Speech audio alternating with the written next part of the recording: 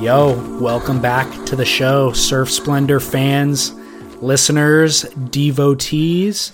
I am, of course, as always, your humble host, David Scales, bringing you a brand new episode. Well, partially new episode, I should say. This is another rebroadcast episode. And basically, these episodes are recorded generally like 2 to 4 weeks of lead time before they get published. So I'm just now catching up from the break that we took over the holidays. Last week, of course, we brought you a new episode. Next week, we'll bring you a new one. Those are both surf news, which, of course, need to be timely and relevant. But these profile pieces, on the other hand, are the ones that take a little bit more pre-production and post-production. And so I'm just catching up now after the holidays. But alas, that holiday break that I was able to take, those 2 weeks with Christmas and New Year's, has left me revitalized and refreshed. And so, be able to bring you a lot of really great content moving forward in 2015. But that's not an apology for today's episode, because today's episode is actually, I'm quite proud of. And it's with Donald Brink, who is a surfboard shaper. And I'll get more into Donald Brink in a moment.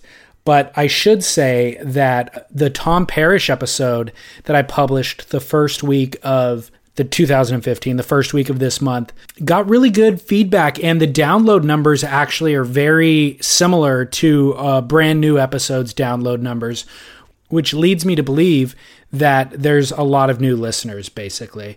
So I'm glad to have you if you're a new listener, and it made me realize that you probably haven't caught up on a lot of the old content. A lot of that stuff, those profile pieces, are still relevant. 1 year of age on them really doesn't do much to age them. They're still really relevant. There's a couple of iTunes reviews that reference episodes that I'm just going to go ahead and read. iTunes review from Yamada FKR said, gave us a 5-star rating, said it's a nice mix of surf news and interesting guests. Please keep them coming. If you haven't listened to the Eric Arakawa episode, please do so. So he's referring to episode number 2, actually, the second episode we ever produced. I think it was the first one we actually recorded, but the second one that we published was with surfboard shaper Eric Arakawa. We recorded it on the North Shore of Oahu at the famous sugar mill shaping facility. And he talked about Andy irons and shaping boards and even inventing the nose guard, which was something that I didn't know about him. And really just a smart dude, and really as good of a businessman as he is a shaper, which I thought was really kind of interesting. So definitely check that episode out. I'm not going to be able to rebroadcast all of these back episodes, of course. So, I did Tom's, and I'm doing this one today, but I just wanted to point out a couple others that are worth tracking down if you are a new listener. So episode number 3 was an episode called The Art and Business of Surf Photography, and that was with Aaron Chang, a really iconic, legendary surf photographer, one of the original dudes at Surfing magazine. So that's really interesting. And I combined that episode with a newer upstart photographer, Morgan Mawson, who got his kind of claim to fame working side by side with Kelly Slater and Dane Reynolds and Stephanie Gilmore. So that episode I really enjoyed doing, and I learned a lot from it. One of my favorite episodes that I recorded last year was with Sean Thompson. And that was just personally really gratifying and rewarding.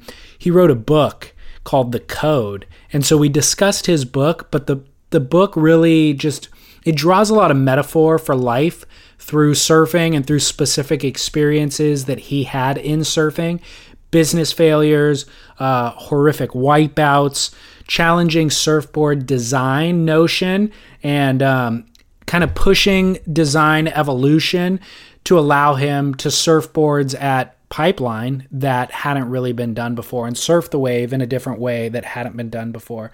So really kind of important surf history, that he's able to draw a parallel and, again, metaphor for life and draw conclusions into life lessons just for your average reader, who might not be surfing Pipeline, but still can apply the lessons to everyday life.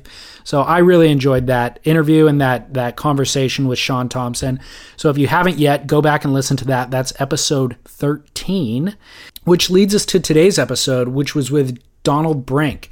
And I didn't know Donald Brink too well at the time that I interviewed him. I had met him at Scott Bass's The Boardroom show. Really was intrigued kind of by a lot of his boards and his whole aesthetic. And so we started up a dialogue, and ultimately I ended up interviewing him for the show, and I learned a lot more about him.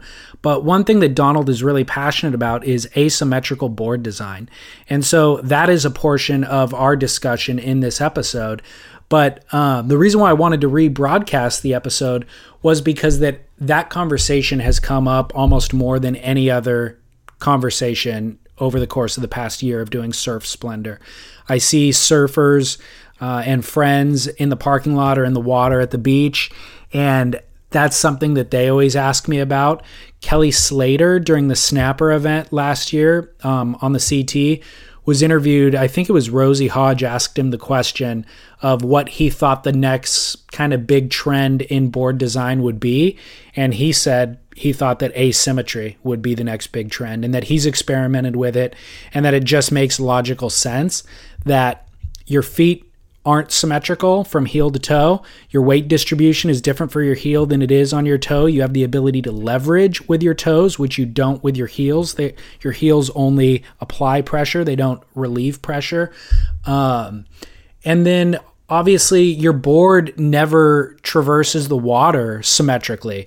The wave isn't symmetrical. It's always changing. The water's always crossing the board at an asymmetrical path. So all of those things would lend themselves towards an asymmetrical board design. And that's really what Donald kind of breaks down in this episode. And to be honest, now that I'm more educated about it, it'd be worth doing a follow-up episode with somebody like Donald to ask even more kind of detailed and well thought out questions. Because at the time I was still really just new to the concept and trying to absorb it. So I wanted to kind of retouch on that conversation and present this episode to you today. Donald has had a lot of success in the past year as well, to his own credit. He's one of Visla's sponsored shapers, and so they've done pretty well promoting him, and I think he's done them very well by actively promoting their brand, by just really making incredible handcrafted surfboards that are just really thoughtfully made and brilliantly designed and beautiful to look at. And I actually have two of Donald's boards that I've been riding on and off for the past year. I just rode one actually the last session that I surfed. I rode a single fin that I got used from him, 6'9" single fin. Rode that, kind of had a solo session with nobody out Saturday afternoon before it started raining. And it was head high and amazing that I was able to surf in Huntington Beach by myself, and the waves are actually really good. So that doesn't happen too often in Orange County. So I really enjoy both of my Brink boards, and I really enjoyed getting to know Donald through this conversation and really maintaining my relationship with him over the past year. He's become an avid listener of the show and has actually given me a lot of really insightful feedback, and I'm grateful for that too. So thanks for listening to my extended intro spiel today. And of course, if you're new to the show, you can follow us on social media at Surf Splendor, Instagram, Facebook, Twitter, and of course, on our website. All of the ancillary content that accompanies this show, imagery, videos, all the things that we discuss in the show are on our website, surfsplendorpodcast.com. You can also leave a comment about today's show there too. So, without further ado, here is my conversation with Donald Brink.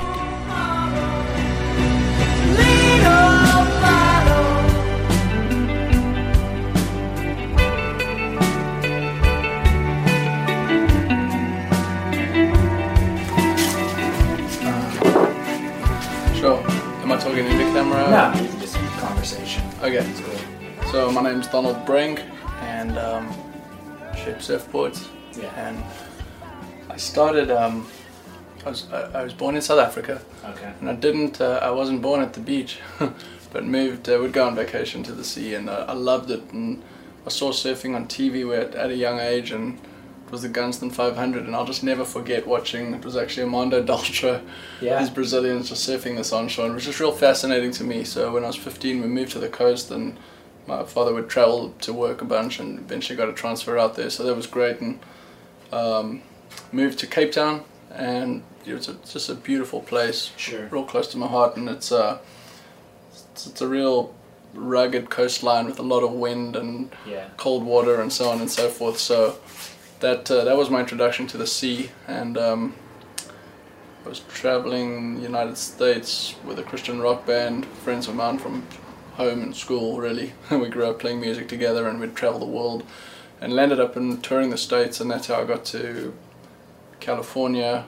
How old were you then? So that was years and years later. I'd started building surfboards and doing a bunch of artwork and design and all sorts of things, and so I'd started that back in Cape Town. And so when we arrived in California, San Clemente was our first stop, which was great, and I knew exactly what this place was all about. So San Clemente is now home, and it's I was kind of grandfathered into the introduction to who was who in the zoo building surfboards here, because they happened to be mutual family friends of my wife's family, and people like Terry Martin and Cole Hayward, and those were the likes of people that were just old family friends of theirs. So crazy. Yeah, it was really I got the back door in, and it was nice to arrive in a place of such nostalgic value when it comes to building surfboards and design and creativity and the surf industry. And so as much as I thought I knew exactly what this place was about, it was bigger, and being here was I mean, it was electric. So when you were building boards in South Africa, how did you get into building boards there, and what's the board building culture like there? Sure. So, yeah, when I started, obviously it was years ago. It was one of those places where a board was very, very precious. There was hardly that many people shaping them. Surfing was the cool thing to do, but it wasn't popular, and it was a little more. You'd separate the boys from the men in terms of cold water, need a wetsuit, need a vehicle. You know, like the odds were against you. You know, I'd surf the beach in front of my folks' house because it's all I had proximity to, and it wasn't great waves, but I was on my own, and I was just so dying to learn, so I did it.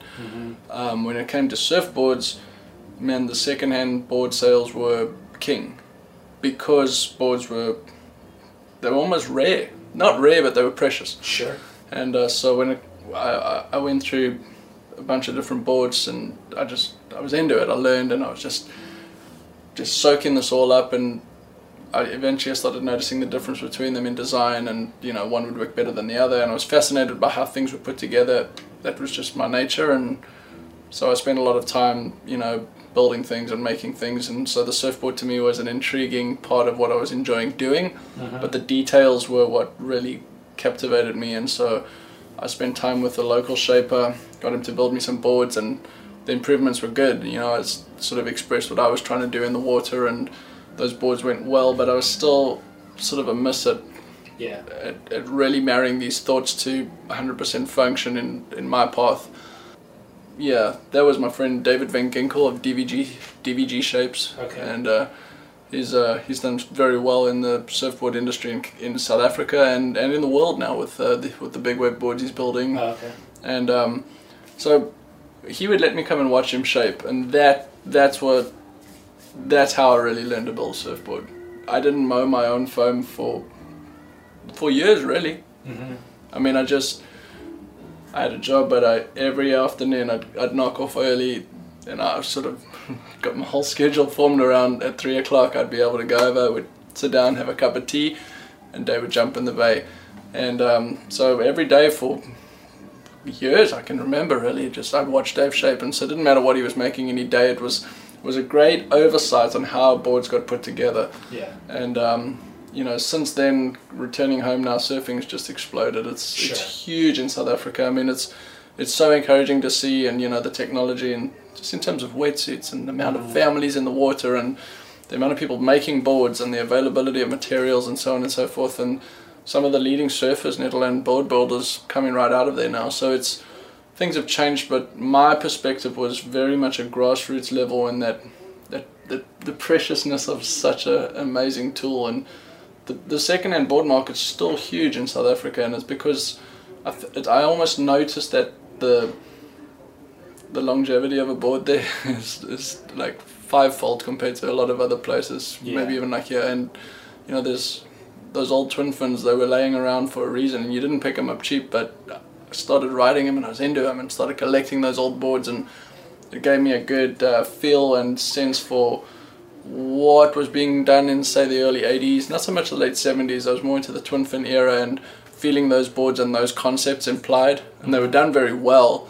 And noticing the difference in that surfing experience, I was hooked. I was like, wow. Well, so I started riding a lot of those boards here, and they were fascinating because they worked really well, especially for the waves on offer. Right. But leaving the big wave thing, which to me was it was in my blood, and was really starting to hang with the right people and be on the right boats and paddling and, you know, riding bigger waves. And it was, one big wave was better than a bunch of them on a small beach. You know, just the sessions were just had these moods and experiences about them, and starting to ride good boards, and leaving that and coming here and noticing that the need for design for the suitable conditions or suitable equipment for the right conditions on offer was never more expressed. Because even in good waves, you can kind of make anything go.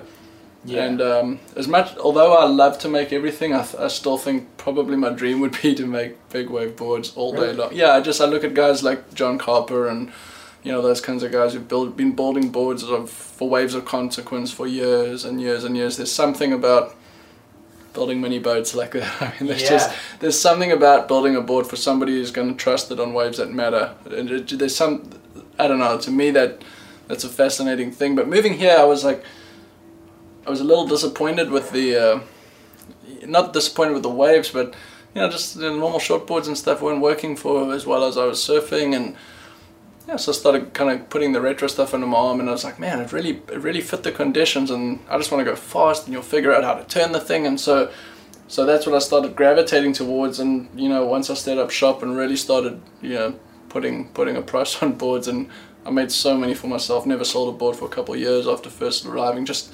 trying to build the confidence and getting everything up, and just doing a lot of R&D. I was like kind of dedicating my whole program to figuring out how to make these boards work in small waves or meager conditions. I got a fiance visa in which to get married, and so yeah, I just went about everything the right way, and I had 90 days within land after landing in which to get married, because I went home back and we got engaged and and I did some work up in East Africa and did a lot of sailing. And so when I finally came back to get married, it was pretty much hit the ground running. Work construction, work for Terry Martin's son. Okay.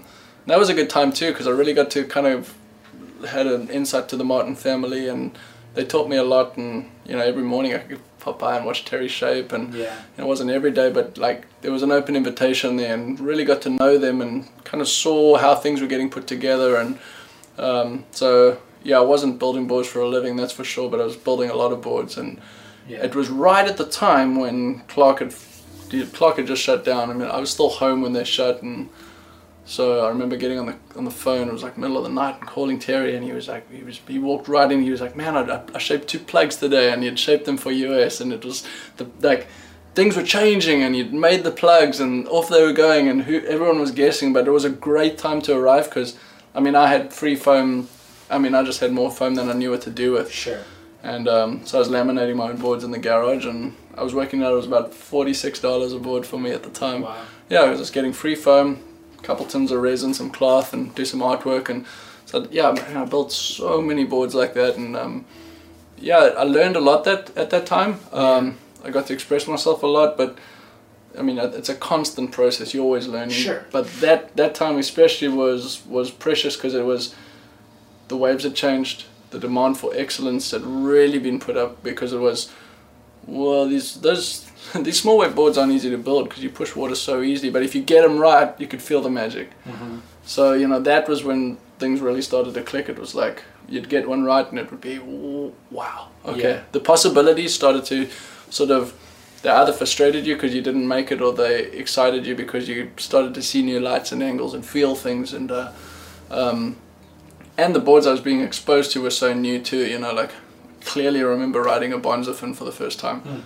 It's just because I didn't never have one laying around at home, and so I kind of went almost off the deep end in terms of just soaking up as much as I could, just riding a lot of finless stuff and making finless stuff, and maybe even I wouldn't call it ahead of the time because I was always looking back, riding hot curls and the kind of things like that. But it was a time when it was the details that went into a board I've always knew were immense, but once you really start getting into a bay and start building board after board, and you start to, I think any shaper has got a book of tricks on how he understands hydrodynamics. Yeah. And the principles involved in a board, and you'll see it in anyone's computer file or something. You know, somebody's got a this or that, and you might order something and they'll tweak or whatever. But I just love hand shaping, but I also knew that I needed to have a rock steady foundation on which, I mean, I'm not claiming to know everything, that's for sure, but there's been things I've kind of learned along the way that I'm like, yeah, I've committed to this and I've felt it in the water and it seems to be working, and you evolve and it grows and it changes, but it's there's certain things that just water reacts the same way in one wave to another, and you build upon those. Yeah, it's interesting. I mean, what you just touched on has come up a lot when I talk to shapers, and I'm not exactly sure even how to articulate it, but I think that when it comes to design, people want a scientific explanation of, you know, if you incorporate this design element, the board will react this way, and they want evidence to back that up. Sure. You know, because in other areas of life, you can do empirical testing, you know, sure, and even absolutely. with ships on the sea and stuff, you can empirically test hydrodynamic principle. But with surfing, there's an element or a lot of elements of variable. Yeah. Depending on the wave conditions and the contours of that wave, the surfer themselves, absolutely, the weight distribution of that surfer. You know, you could have 175-pound surfers that are distributed totally differently. Yeah. And they'll ride those boards differently. And so, you know, it's very difficult to, I think, scientifically identify exacting elements of design and how they translate on the water. But really, I think that is the art of the shaper, being able to kind of communicate with the surfer, absolutely, understand the waves they're riding, and convey that or translate that into the board. You know, I say to people, the best way to order a surfboard is to work hard. I mean, find a shaper that you want to be able to talk to and they're going to listen. But I find a joy in that. But we can still have a disconnect between how what their adjectives are to describing something. Correct. And whether they're being honest about what they're doing. Right. So the best way to order a board is to work really hard on trying to describe what it is you want to do on a wave. Because the words you use might be the fault. Right. So that's work really hard on that, and never underestimate your ability to interpret a design. I mean, like I have people come in and I'm like, did you change those fins? And they're like, I can't feel that. I'm like, you'll be surprised. You can. Right. If you change something, you'll feel it. And you might not feel or be able to know which, but you'll feel a difference. And sometimes people throw away their 5, 10, 15, 20 years of surfing experience out the window. They're like, you know, and they just, it's great to be open to what somebody wants to make them or work on a partnership, but so often I just feel, I'm like, no, explain about what you want to do on a wave and like where your confidence is when your bottom turn or maybe on your nose ride or whatever it is, and like your ability to interpret how to ride a wave and how you are riding a wave, that's the stuff that we design around. Right. You know, my job is to go in there and put the hydrodynamic principles in foam that gets glassed and weighted and and lands up with something that you are then being able to do what you wanted to do. Sure. So that, I think, is the biggest disconnect, and I've had relationships with people where when they say X, I really know it means Y, but we've now, our X and Y, it's the same word. Correct. You know, drive, lift.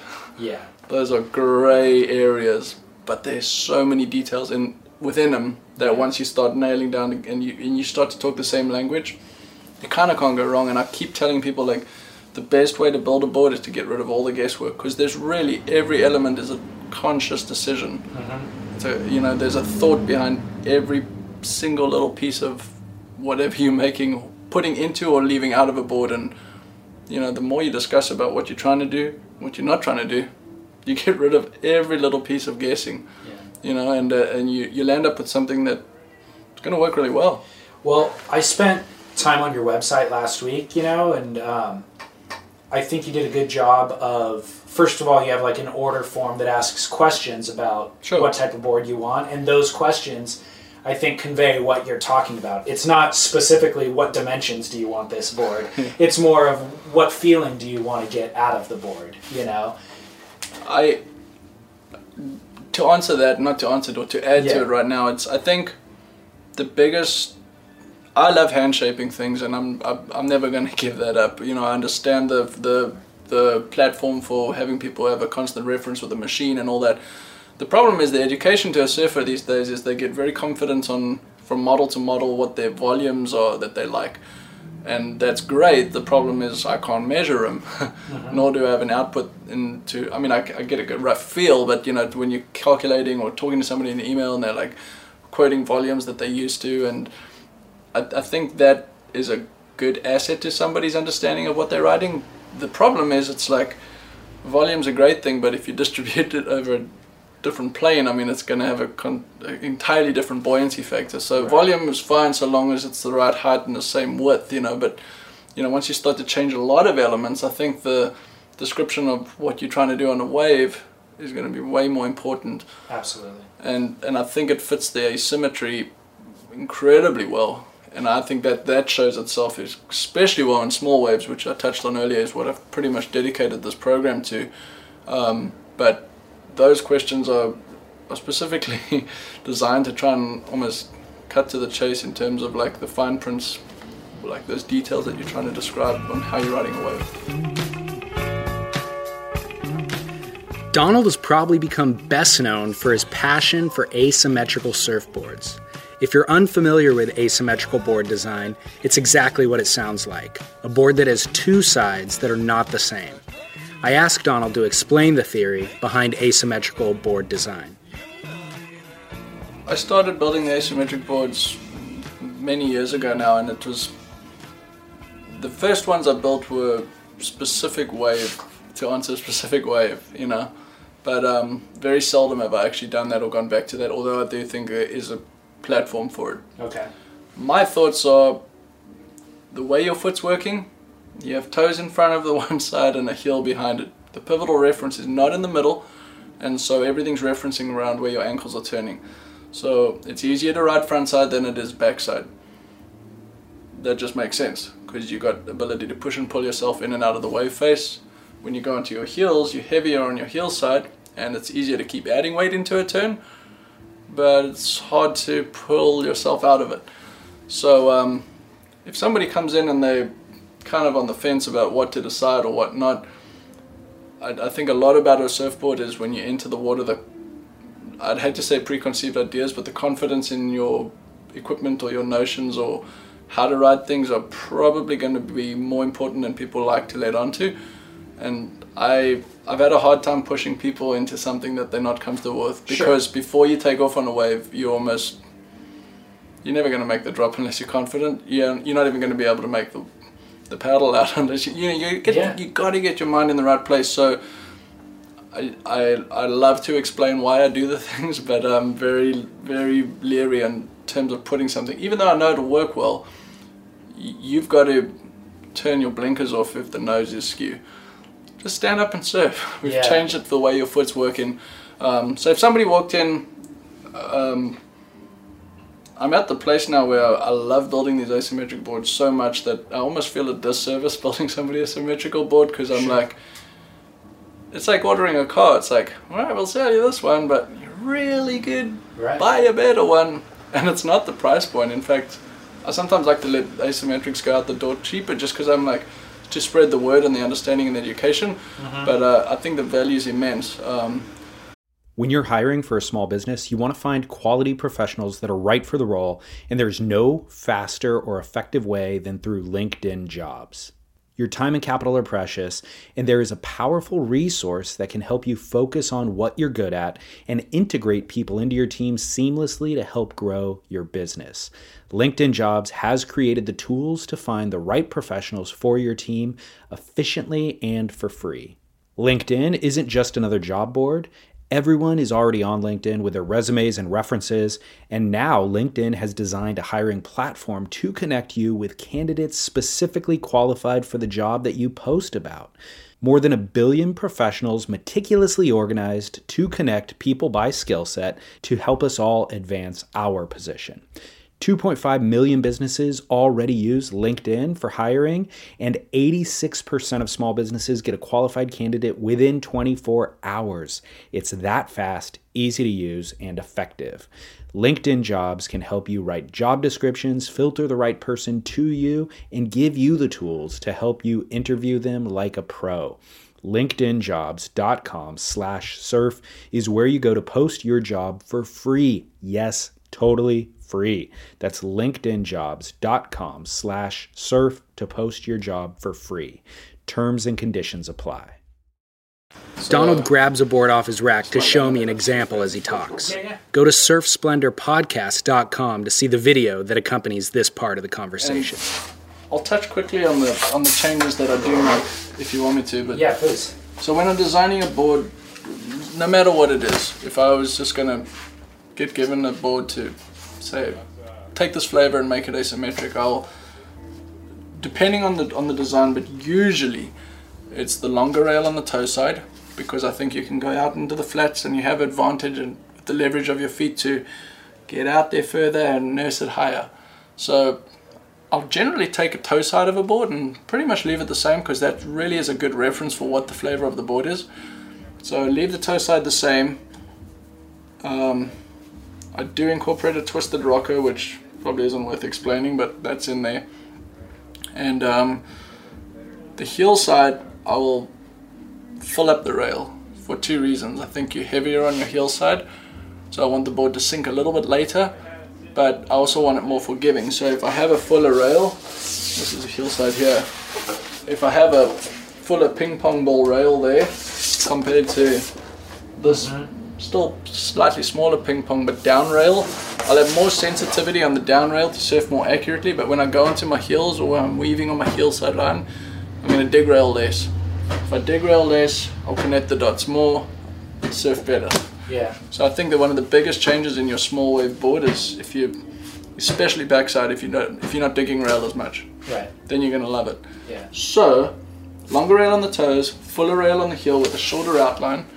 So 1, 2, see the difference in the point there. And I've changed the heel side and get rid of this real estate over here, because if you're standing up and you come onto your heels, if there's no board right here in this quadrant, you're going to come around sooner. Yeah. Now with that extra weight from how your body's working, you got more weight to add into that. So you may as well have the board come around, and then when you go back to your toes, you have the time to nurse it in and out, and clutch, clutch, clutch, clutch. Oh, and moving the center reference over one's ankle. So if I had a board with a stringer in, move that stringer over the ankle. If it's a thruster, that pivotal thruster fin over the ankle. If it's a single fin, over the ankle. If it's a twin, move the real estate so that it's pivotal reference. If it's a V bottom, whatever the center part of that design is, get rid of the center, put it over the ankle. And centered over ankle rather than over foot. Absolutely. Got it. So who cares where the stringer is? The wave doesn't. Right. Let's care where the ankle is. Right.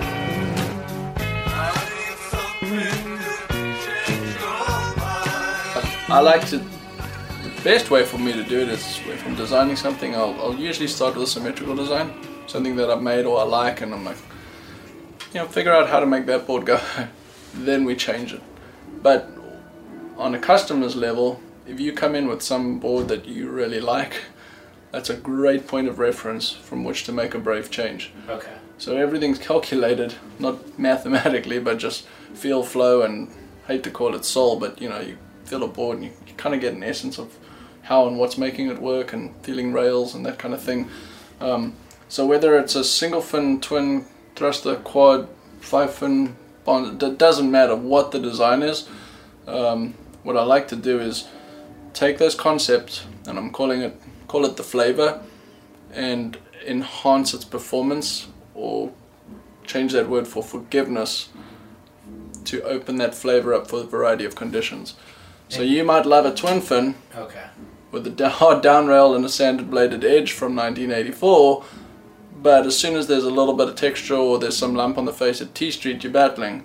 So we could take that and change the heel side, soften the rail, change the distribute the rocker, make one or two subtle changes, and the board will look very similar, but it works better day in and day out, because when there's chop on the face, you're digging heel side rail lace.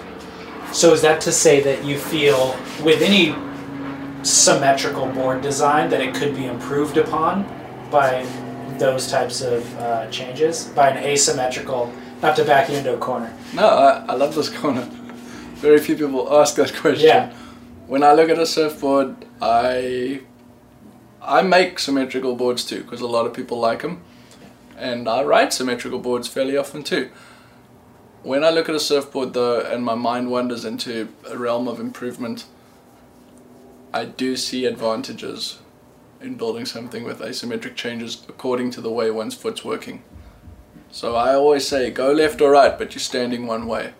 Now, to the few rare special specimens that are able to ride switch foot, no, there's no point. Sure. Don't shop here then, I guess. Yeah. But I also think, with a huge pinch of salt in that comment, I think that people's ability and the rider's skill set or ability on a wave is going to triumph any design. Okay.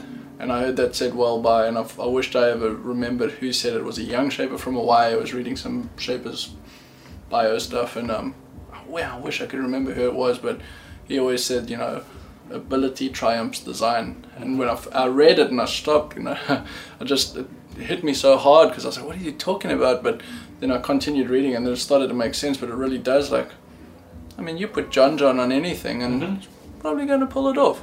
Yeah, you give Tiger Woods a crappy golf club from the thrift store, he'll hit it better than anybody we know can hit the proper club. It's like people, I think a lot of people view a surfboard as like take a buoyant board. Wow, that thing floats really good. Oh, it's cheating. Like, cheating? Okay, sure, the board's going to be too buoyant, but let's just say design, added confidence, or ability, or familiarity, or consistency is probably the best word to going out there and having fun. Now, when you started surfing, you did anything you could to make it easier to learn. Right. Now that you've continued surfing, that really has never gone out the question. Your accurate ability to go out there and interpret a section or translate a feeling or execute a maneuver or whatever it is people are doing, well, you choose certain equipment so that it can let you do that best. But you look at anybody's latest model or the evolution of a brand, it's like, the this number 2 or the this is redone, and there's a constant progression towards having to express the same fundamental flavor, either more consistently, with more accuracy, or more often. And it's the same thing. It's like, if you can go out there and shred more often, and have more fun doing it. Yeah. And I think that it seems such an obvious thing to be talking about, but it's, you leave cool at the beach, and that's starting to become a flavor these days, which I'm so excited about. But if you're able to go out there and express yourself more consistently, you're going to be happier. Okay. Don't want to turn this conversation into a debate of asymmetrics versus not. I'm happy too. Yeah. Okay. So the obvious question to me is, if those things are true that you say, and those are the benefits of asymmetrical designs, why haven't Kelly Slater, let's say, and icons that we've looked up to who are surfers embraced that design? And further, guys like Al Merrick or these iconic shapers that we know of, why haven't they necessarily come to that same conclusion on their own or embrace those designs? I think there are two answers to that question. Okay. And they may be rather global, but it's a global industry. I've yet to see a computer successfully shape an asymmetric with the changes that I've come to learn are brave and different enough from one side to the other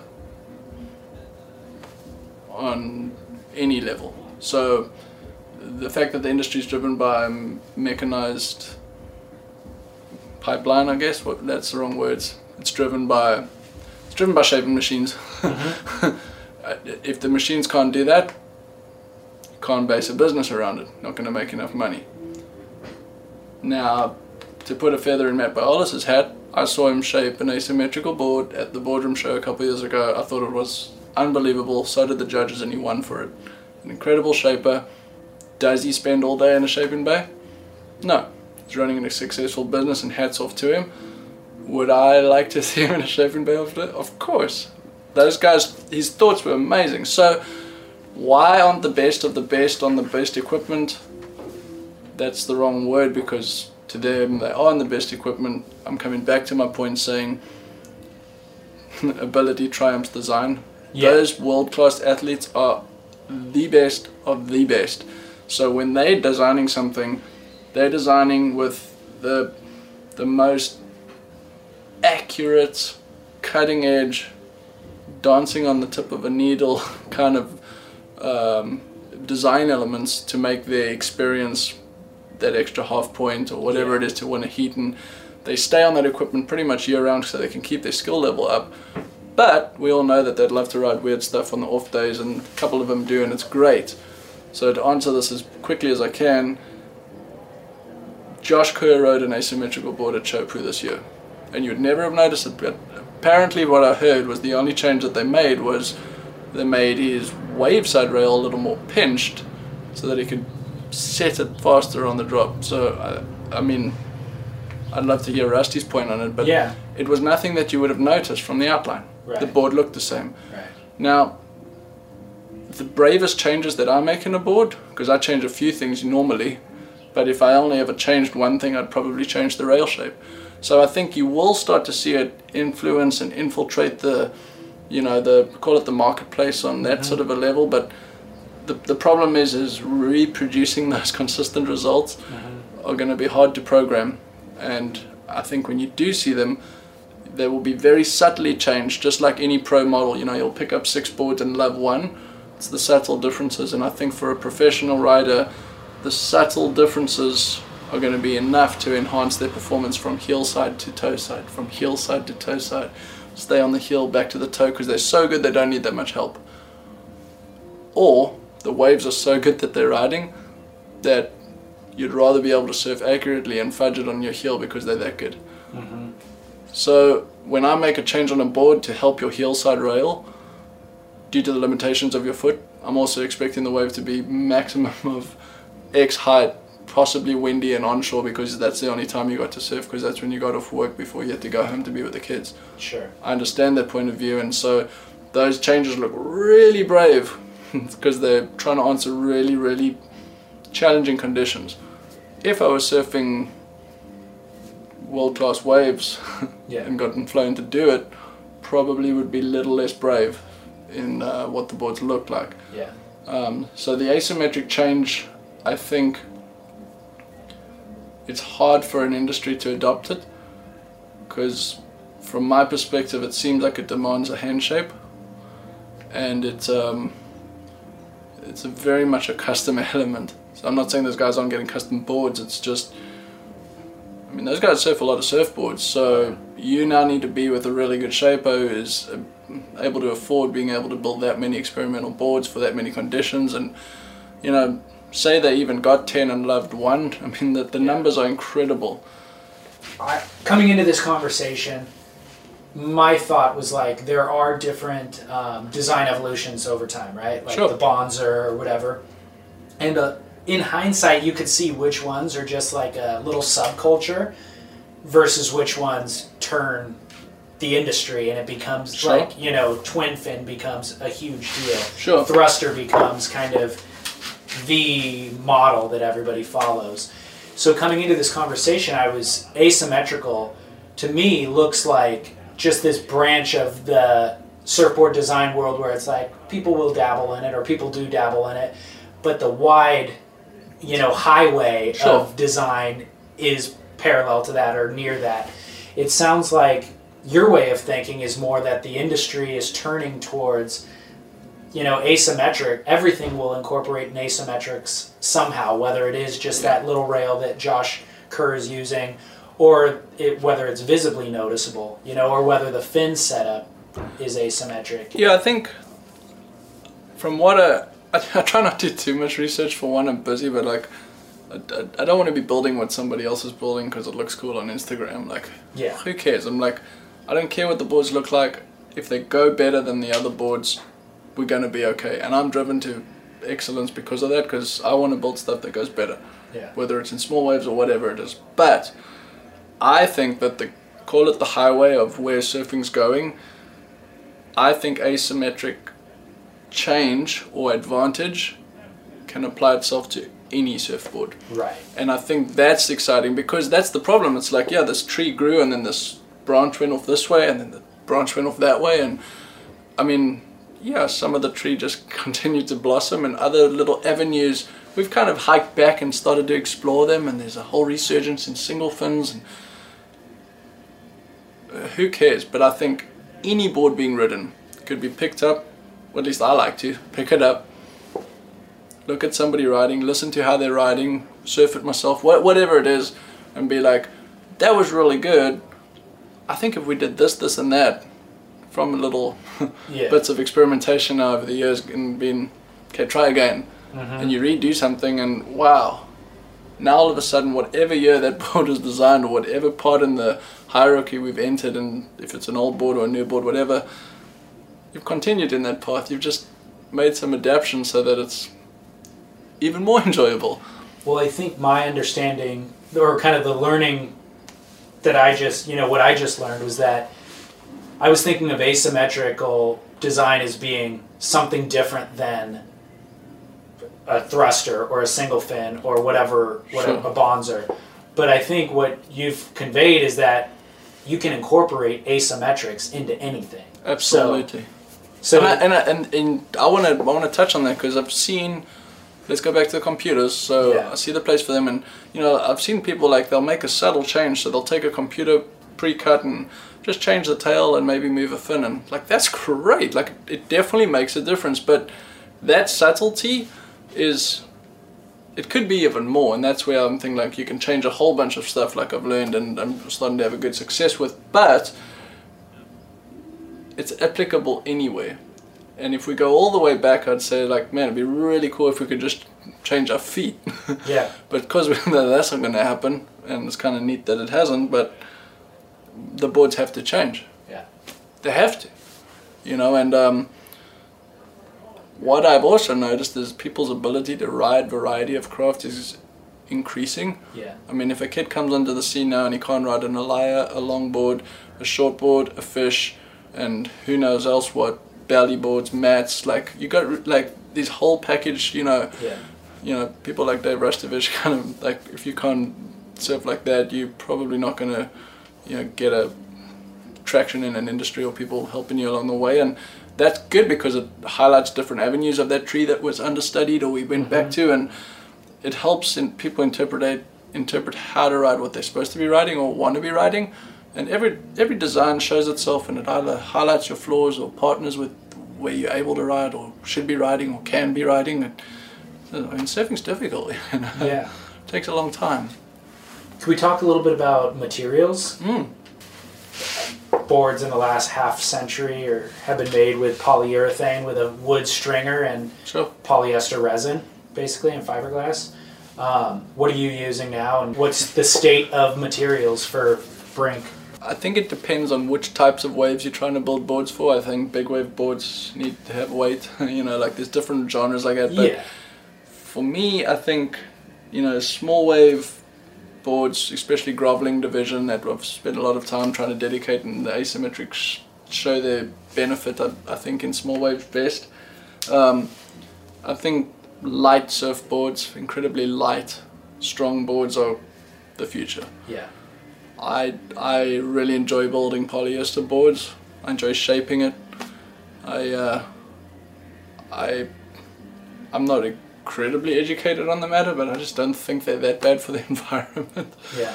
and there's a lot of press about, you know, this recycling this and this company that, and at the end of the day I've learned that there's a lot of really good marketing dollars being invested in somebody's campaign, but the real problem is there's so many other parts of how we live that are incredibly wasteful. Sure. And I'm not saying polyester is the best way for the environment for us to be building surfboards, but I have also been hard pressed to find a very, very conclusive education on, even call it the carbon footprint of how bad this stuff really is. Now I understand changes are necessary, but sometimes those changes may not be as good. And I enjoy the benefits of epoxy, and I build a lot of EPS boards. The durability of the glass jobs and the UV and all those kinds of things is a problem. And when you're building boards that end up costing a bunch of money, like, that's a problem for me. I want my boards to last really well, but I want them really light, just like anybody else's frustrations.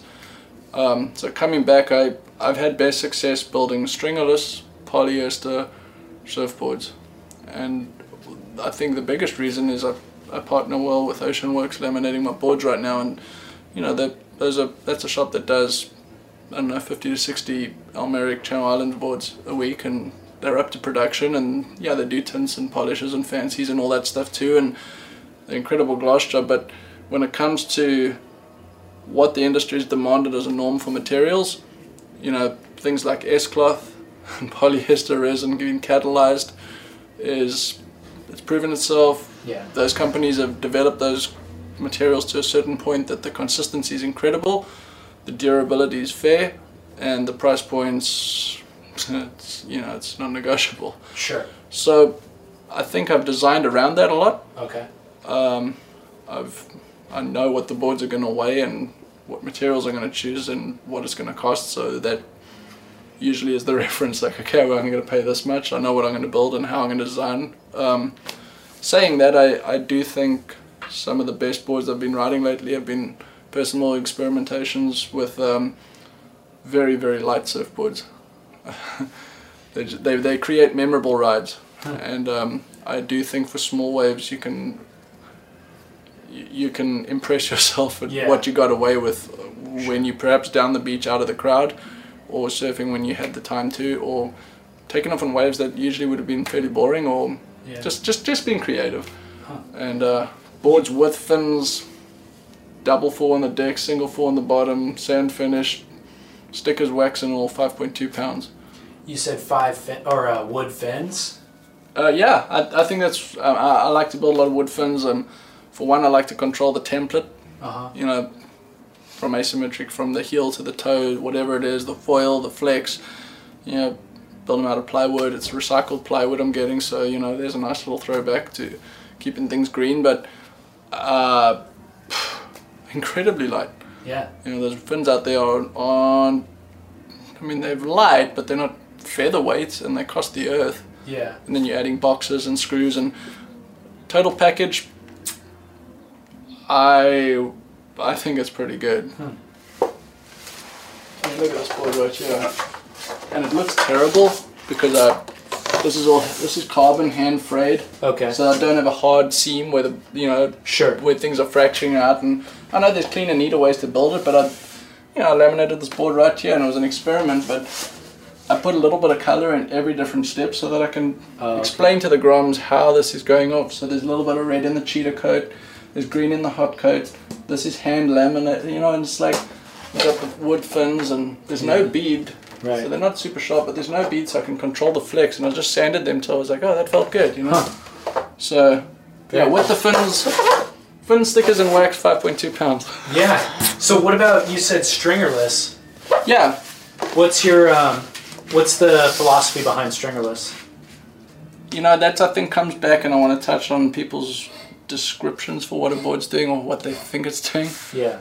And I'm not saying I'm got the right descriptions, but there's certain things that I've learned are the best way to communicate something. But, boards, we've seen in that slow-mo video stuff of Dane Reynolds or whoever it is, and boards flex an incredible amount. But more than flexing, I think that when you're riding a wave, the boards are twisting. And that sensation of, this board just feels good. You're just surfing, you're not video. just from that feeling of surfing, I believe that the boards twist before they flex. And sure, they're flexing, but Torsion. I believe that the twist is something that you'll favor or work on, or the ones that twist better are going to be the ones that get interpreted as flex just right. So why do you feel that way? Well, I think they're twisting more than they're flexing, so I think working on the twist is what we really should be working on. But I think that when a board is too stiff, it just, you start being a passenger on it. When it's too flexy, you don't get enough drive. When it's just right, you start to, rein back a little bit, and it's you in the wave, and things start to really happen together. But I think having a stringer in a board isolates. Say the board's 20 inches wide. Now all of a sudden you're trying to twist something that's 10 inches wide with a linear reference, if it's good wood. So that twist is, I'd hate to bring math in, but let's say it's half as obvious as if you took the stringer out, put some rigid glass on it, or maybe not, and now you've got 20 inches of movement. And in a small wave, I think your feet are gonna feel that, and you're gonna be in a. It's just. What about the argument that the stringer adds strength? Well, if you want a good board. Let's say it's going to be marginally less good, but last longer because of the strength. Nah. Is that an argument? No, it's a total argument, and is it a legitimate argument? It's a very, very legitimate argument, and you look at. I hate to bring all these names in, but this is how I learn the stuff. It's sure. Like I had long conversations with Brad Applegate from Applecore Stringers. Right. They're making the best stringers. Why? Because say they got a 3-ply core. Well, it's like 3 times the chance that you're going to get good wood. They choose good wood, so they pair it 3 times. It's going to be good, as opposed to it's a laminate. So just like when you build a board, it's laminated. So I think one of the biggest things is to choose the right core. So when I build this epoxy board, ironically, this is 2.7 pounds. 2.2 is probably the most common that you'll find, and that's what I use from US when I order on, 2.1 I think is what they market it as. But I think building something with a solid core and pairing it with a glass job is more what we're used to, like poly. If you're going featherweight, this board right here, that's 1.5 pound core with a stringer and lightweight glassing, but the whole thing squashes and comes back from itself, so you're getting this. It's actually a dissociation. You've got a soft core with a hard shell. I think pairing them is more what we're used to feeling from poly, and that's I think why poly boards do work so well. Yeah. But the whole stringer thing is if you're building high performance boards that are 2¼ inches thick or whatever, and you're consistently in the hardest part of the wave coming up vertical and stump. Guys are breaking an incredible amount of boards from doing big airs. Yeah. That's where surfing's going, I understand. So, sure, but, even those, you take somebody like, what's his name?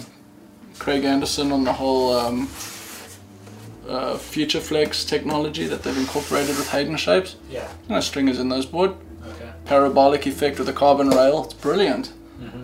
Boards feel good. I even rode one, and I'm just like, you can feel what the board's doing, but they're not breaking as many boards, but sure, they're still going to break a board. And I almost want to go back and say, which ones were the favorite ones? I bet you they were the lightest ones. Yeah. So, I look at every other avenue of sporting or progressive design, like golf, bicycles, stuff breaks. Yeah. But your favorite equipment's usually the lightest stuff. Sure. So my boards are buoyant. I like buoyant boards, and they're hard to build because they'll push water really quickly. Mm-hmm. But if you get them right, they're your favorite friend. And that's I've worked hard to try and surprise people with not this excess buoyancy, like, oh my gosh, it's just a pregnant fairy, but wow, this board just paddles really well and I'm catching these small waves. But when you're on rail, you don't want to be nursing that thing, and there's little tricks that I've come up with that make the boards that you don't feel dissociated from a rider's point of view, but you're having the benefits of getting in early and being up and higher on the wave. And those little bits, I think, having the thicker boards, I've gotten away with not breaking a bunch of boards. Okay. I wrapped up our conversation by asking Donald about a new relationship he has with a clothing company called Vissla. The company tagline is Creators and Innovators. They sponsor surfers, but also photographers and shapers. Donald told me about how closely Vissla's mission statement is aligned with his personal vision for Brink surfboards. I love building boards for people because for either they don't want to or they can't. And if we get those adjectives like us talk together, if we get those all right and we build something that...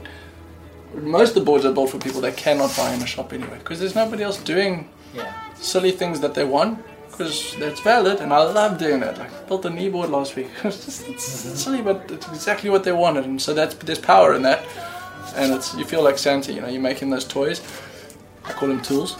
Yeah. But I think there's power in that, but I think adding to this whole conversation of thinking about this opportunity to play in the sea is really what's the driving force behind why and how I started doing this. And I mean, to be honest, I should rather just be building all my own boards, but they got boring, like I'm always going to build my own boards, and I love riding other people's boards. Like, I wanted to expand this joy, and I feel like it's a calling to add to people's experiences in the water. I think surfing is important because no matter what you do, if you're fascinated enough with the sea to go surf, or the fact that you came back the second time and you enjoyed it, meant that that's the way you're wired. Yeah. And if we're created that way, then we need to responsibly cultivate that fascination. Sure.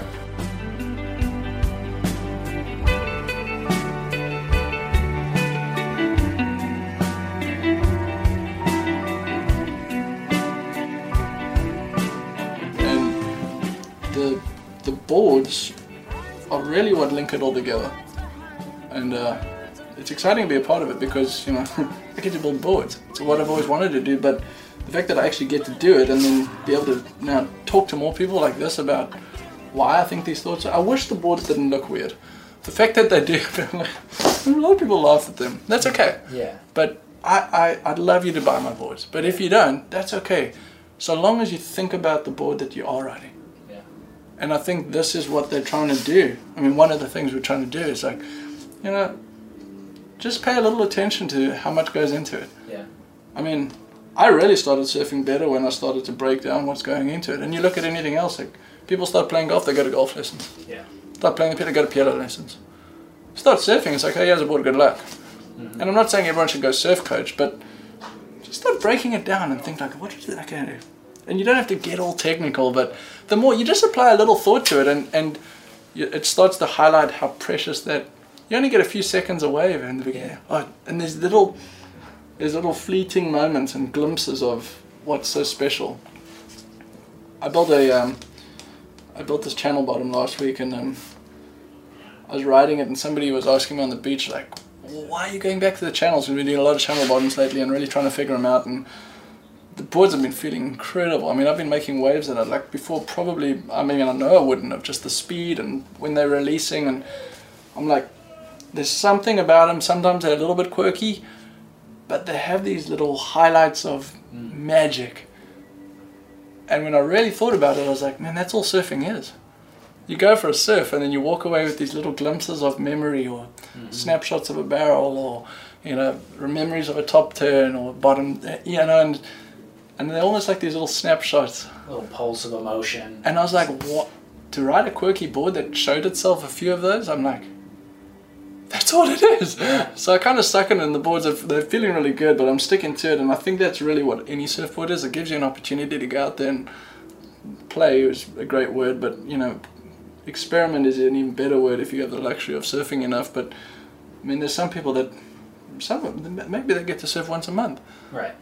But man, do those guys love it. Oh yeah. And that's why it's important. Like your own personal surfing experience, I don't care who you are, there's a story in it. Yeah. And that's not what this is all about, is everyone telling their story, but the fact that your story's got that much precious detail to it, and there's that many people, which when you really bring it down at that common denominator, that's a cool thing, and it's kind of only on the coastlines. Yeah.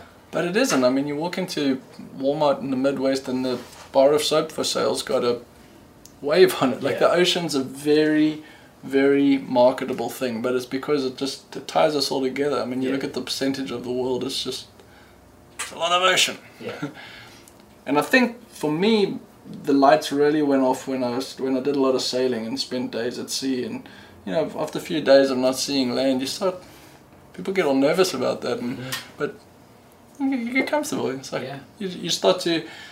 I really started to find where I fit in this world in some respects. Like, okay, Dad's in charge here. This is a big sea, and that's okay. You know, and you start to appreciate how insignificant each one of our little roles is. But yet, you get back on land, and it's like, oh, you want to be with people, and surfing's the same way. And it's like we're really all together in this. Yeah.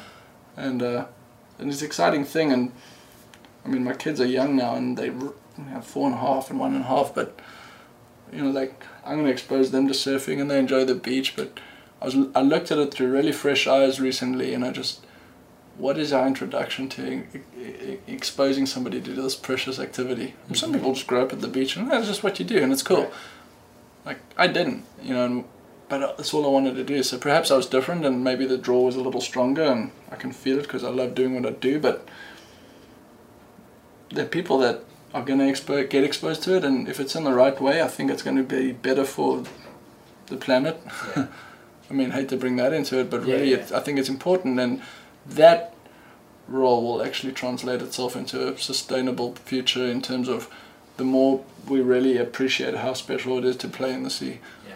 You know, I think a lot of these issues get to a place where it's like, you don't even know what to do. It's like, just appreciate your surfing will be a good start, you know. And there's great people with amazing campaigns, but sometimes you look and it's like, whoa, it's hard to preach to people who don't even think that surfing is this privilege. So I think let's just start there, and then you can expound on what to do with these responsibilities. Totally. I keep saying it, learn how to cultivate your fascination for the sea. Yeah. Because, man, it will add to whatever you're doing. Right. I keep saying it's like, if you're a father or a lawyer or whatever your role as a husband, no matter what your profession, the fact that you surf, if you neglect it, you're never going to be a good as all. You got to balance it all. If you just surf, I mean, you're no good at those anyway. But so there's a definite responsibility with that role.